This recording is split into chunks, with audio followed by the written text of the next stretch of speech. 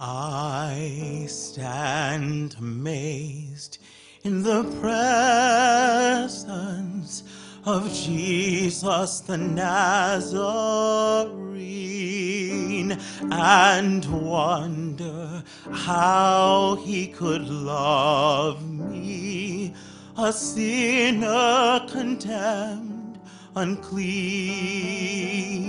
In pity, angels beheld him and came from the world of light to comfort him in the sorrows he bore for my soul that night.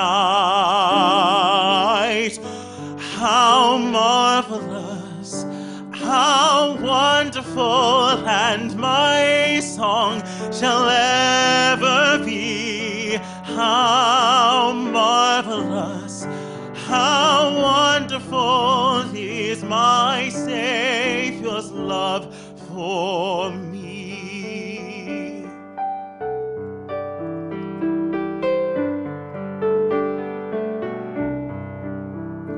He took my sins and my sorrows, he made them his very own. He bore the burden to Calvary and suffered and died alone. How marvelous, how wonderful, and my song shall ever be. How marvelous, how wonderful is my Savior's love for me.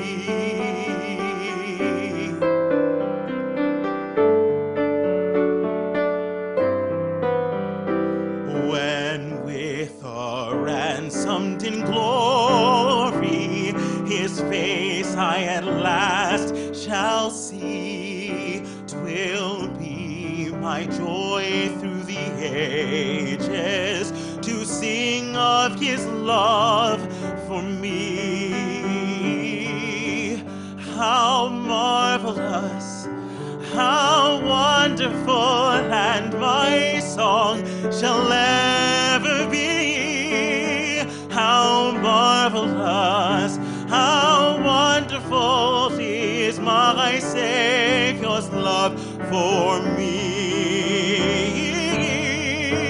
How marvelous, how wonderful, and my song shall ever be. How marvelous, how wonderful is my Savior's love for me.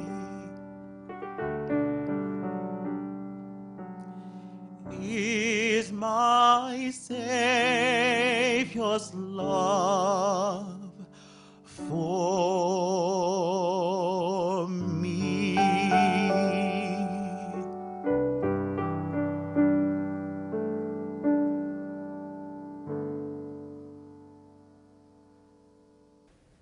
This is the day the Lord hath made, so let us rejoice and be glad in it.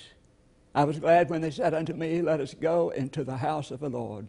It's always wonderful to have an opportunity to worship, and I'm so pleased you've joined me tonight. My prayer is that you'll be blessed both by the word and the music, and remember to invite someone else to join us on these Thursday nights. It'll be very much appreciated. Would you hear now, please, the reading of God's word? It comes from the 46th Psalm. What a magnificent psalm. God is our refuge and strength, a very present help in trouble. Therefore we will not fear, though the earth should change, though the mountains shake in the heart of the sea, though its waters roar and foam, though the mountains tremble with its tumult. There is a river whose streams make glad the city of God, the holy habitation of the Most High. God is in the midst of the city. It shall not be moved. God will help it when the morning dawns. The nations are in an uproar, the kingdoms totter. He utters his voice, the earth melts. The Lord of hosts is with us, the God of Jacob is our refuge. Come behold the works of the Lord. See what desolations he has brought on the earth. He makes wars cease to the ends of the earth. He breaks the bow and shatters the spear.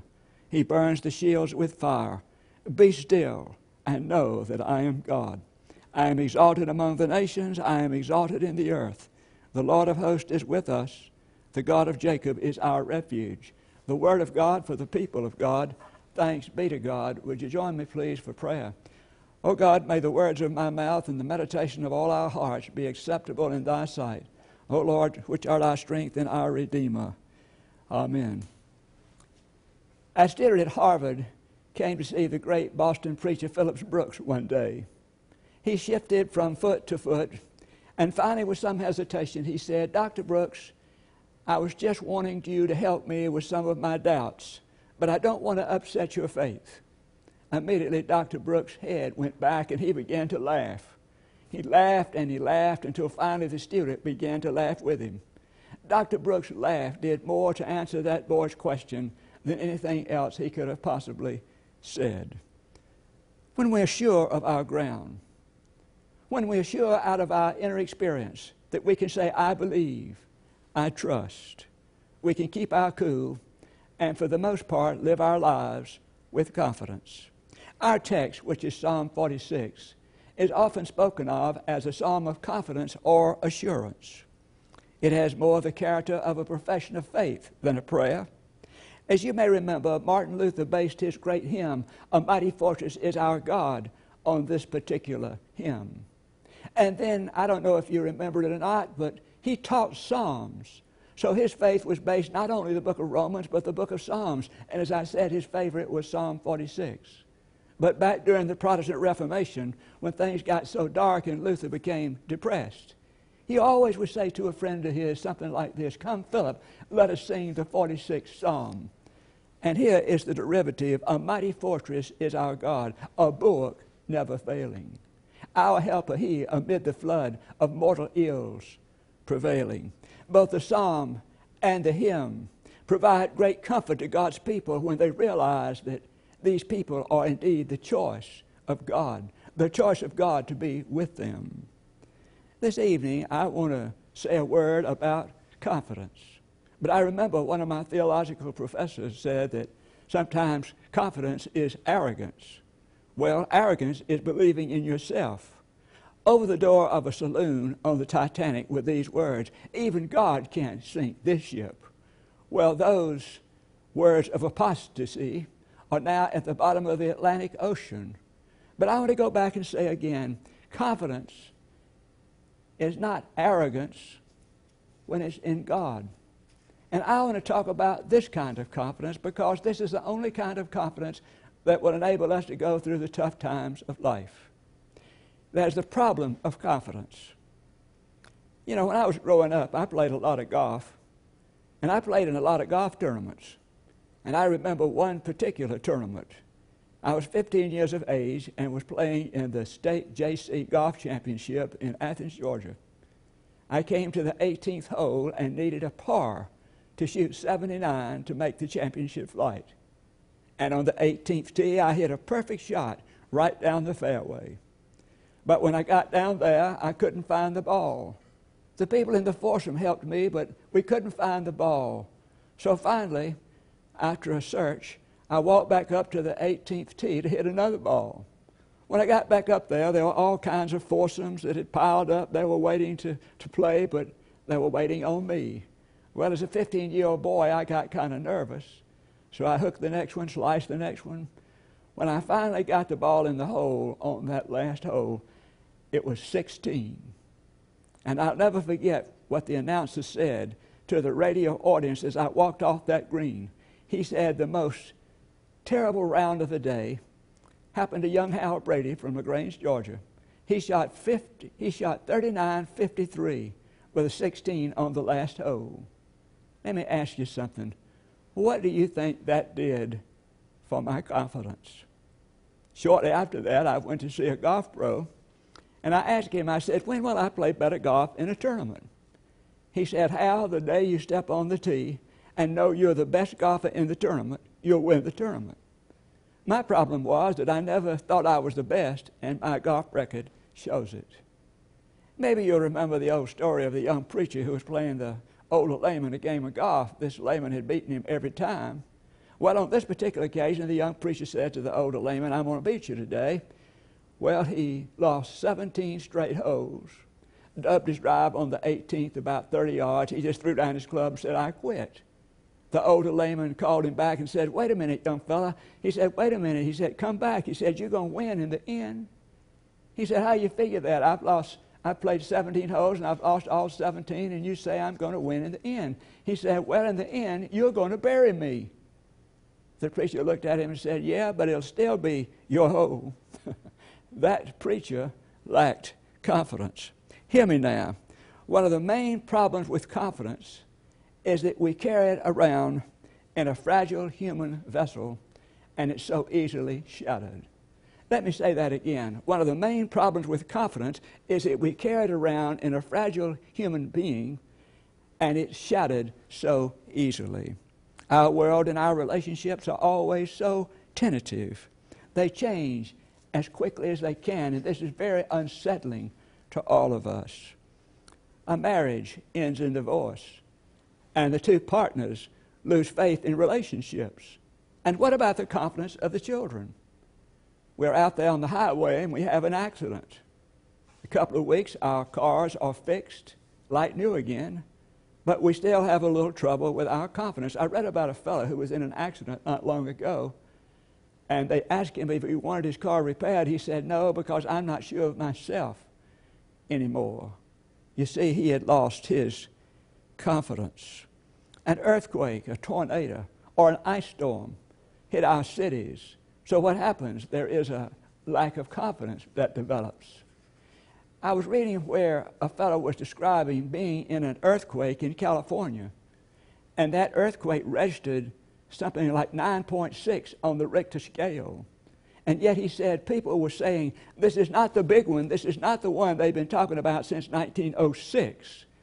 But then the man who was telling the story said, "But I have an idea that those people who were in that particular earthquake where it registered 9.6 were very content that that was the biggest one they ever wanted to be in." You see, there again is this lack of confidence. And then what about change? What does change do for us? This change may be good or bad or local or global, but nevertheless, change tends to shatter our confidence. I want to ask you something. What about the tentacles of crime and violence? What is all that doing to the confidence of our cities and our nation and our world? Well, I'll tell you what it's doing. It's causing people to arm themselves to the teeth. People are buying all kinds of weapons because they don't trust anybody else, and everybody's suspicious to them. That's what's happening there. And then there are our own personal problems with confidence. For instance, maybe we had surgery. Maybe we lost a loved one. Maybe we lost a job. Maybe we've had some economic difficulties. Anyway, sometimes life is pretty harsh on us. And so for some people, this psalm of confidence may look like Jack and the Beanstalk or some other particular fairy tale. That's the problem of confidence. And then there's the secret of confidence. There's the secret of confidence. Now, the secret of confidence I'm talking about is no whistling in the dark kind of thing. This psalmist was not naive. He knew that life was difficult, and he knew that it caused people to have problems with their confidence. I want you to listen again to this passage as I think about it. This psalmist in Psalm 46 gives us the absolute worst case scenario. In verses 2 and 3, he's describing what happens to the world when an earthquake hits it or a direct hit tornado hits it. He's describing the chaos that would result from that. And to make matters even worse, in the Near Eastern understanding of things, the mountains were what held up the sky and were the foundations of the earth. So if those mountains shook or trembled, as this psalm said they did, then that was absolutely the worst thing in the world. In other words, the world was falling to pieces. The world was falling to pieces. So listen carefully. Listen carefully as we talk about this. A little girl concluded her prayer in the right way. She said, and please, God, look after yourself, because if anything happens to you, we are all sunk. And that's true, isn't it?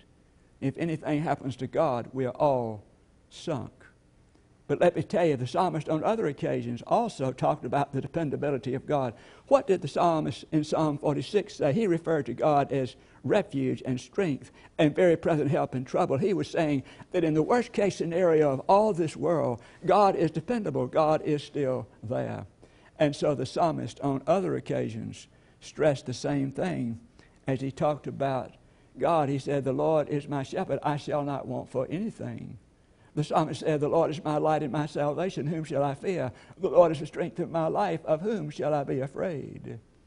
Chuck Swindoll told about in his book Esther, told about during the Second World War, there was a comic graffiti that was put on the walls everywhere, and it simply said, Kilroy was here. That saying was on the walls in Germany. It was on the walls in Tokyo. It was on the boulders in America. Evidently, Kilroy was everywhere. But Swindoll went on and said, God doesn't work like Kilroy. God is silent. God doesn't work like Kilroy. God is silent. But he said, God is there every second, every minute, every tick of the clock. God is there present with us. But personally, I like the way Lloyd Ogilvie talked about God as being present and a refuge and a strength. He first of all said, God is on our side. That's nothing to take lightly. God is on our side. That's what that means. God is our refuge, our strength, and a very present help in time of need. It means God is on our side. Let me ask you something. What does it mean to have stature? What does it mean to have stature? There were three men talking about this, and one man said, well, I think you have stature when the President of the United States invites you over for a conference and you go to meet with him. The second one said, no, stature is when the President of the United States invites you for a conference and the hotline rings and he just ignores it and doesn't answer it and continues giving you full attention. The third one said, no, he said, I think stature is when the President of the United States has you over for a conference and the hotline rings, the President picks it up and says, here, it's for you. Well, what is real stature? Let's see if we can understand it from this passage of Scripture. This goes this way. See what love the Father has given us, that we should be called the children of God, and that is what we are, 1 John 3:1. We are God's children. That is our stature. And then it's not only God on our side, it's God by our side. God by our side. Dietrich Bonhoeffer said, God will give us the grace when we need it, but never in advance, lest we become dependent upon ourselves and not upon Him. Andre Thornton was a great baseball player for the Cleveland Indians. On an occasion in 1977, he took his wife and two children on a trip into the mountains of Pennsylvania. While they were driving along, the rain shifted to snow and sleet, and they started having a lot of trouble, and the first thing you know, a tragedy occurred. They had an accident, and Miss Thornton and the daughter were killed. And then Andre Thornton made this comment, and I think this helps us to understand what I'm talking about. This is what he said. It was a gut-wrenching time. I felt as though the insides of my body were being torn out. But even at that moment, the Lord was significant. I knew that Christ was there with us in the midst of our most difficult moments. The Lord's strength upheld my son and me and allowed us to go on. The greatest thing I learned about God in that moment is that God is faithful. God is by our side. And then, thirdly, God gives us God's peace inside. What did Jesus say? He said, let not your hearts be troubled. You believe in God, believe also in me. Peace is knowing that we have enough resources in the grace of God to handle anything that comes our way, and we do. So I want you to say in your own minds and hearts, God is on our side, God is by our side, and God gives us God's peace inside. And then thirdly, I want us to look at the invitation to live confidently. The invitation to live confidently. How can we, as God's people, keep faith, and live confidently. In Psalm 46, the psalmist gives us two ways we can do that. First, listen, come behold the works of the Lord. 46:8, the psalmist says, take a long, careful look at what God is doing in the world. And that will take great determination and great effort on our part, simply because the works of human beings are much noisier than the works of God. God does not have a public relations firm, so you have to look carefully if you're going to know what God is doing in the world. You have to look very carefully. There's a man named William Cowper. William Cowper, at the age of 32, became very, very depressed, and he decided to take his own life. So he went to the Thames River. He had a carriage driver take him there. The carriage driver realized what he was going to do, so he stopped him from jumping in the water and saved his life. Immediately he went home, Cowper did, and he took poison. But the next day somebody came by before he died, gave him an antidote, and he lived. Then he tried to kill himself by falling on a knife, and would you believe the knife broke? And then he tried to hang himself, and the next day another person came by, cut him down before he died. You see, through the matchless, unsearchable, unfathomable ways of God, he couldn't even take his own life. But here is this man, William Cowper. He got to know a man named John Newton. They formed a music company. You remember John Newton wrote Amazing Grace. He wrote Amazing Grace. And then William Cowper himself began to pen songs. And this is one of those he penned. Listen to these words. God moves in a mysterious way, his wonders to perform. He plants his footsteps on the sea and rides upon the storm. Deep in unfathomable minds of never-failing skill, he treasures up his bright designs and works his sovereign will. Judge not the Lord by feeble sense, but trust him for his grace. Behind a frowning providence he smiled. He hides a smiling face. Come behold the works of God. The second thing the psalmist said was, be still and know that I am God. Do you know there's great power in stillness? And yet when we get flustered, we get in a hurry, and we do all these other things, we do everything but get still. One instance of powerful stillness is gravity. You don't hear gravity, but it does its thing and it works its place. Donald Miller said that he loved the stories in the Bible where God asked individuals to build altars. He said he loved that. But God didn't ask them to build altars for himself. He said he didn't think that God would get too much value out of looking at a pile of rocks. But he said God asked these people to build altars so they could be reminded of how they were saved or how they were touched by the amazing grace of God. That was the way they would remember. That was the way they would remember. So I'm saying to you, build an altar. Be still and know that God is God. Let me tell you, it is stillness, then perspective, and then confidence. And our confidence is always in God. He is our refuge, our strength, and our very present help in times of trouble. Let us pray. Oh God, we're so thankful again for all the blessings of this life. We're thankful for the promise and the ministry that you have with us and to us and through us. We pray, oh God, that you bless us and guide us as we seek to lift you up and bring others to you. Thank you for those who are attending this service wherever they are. It's in your name. Amen.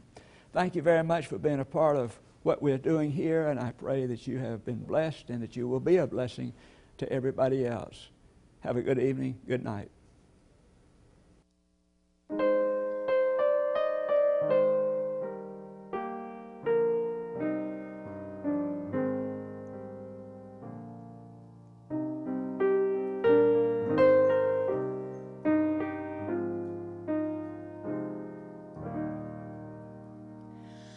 Be thou my vision, O Lord of my heart.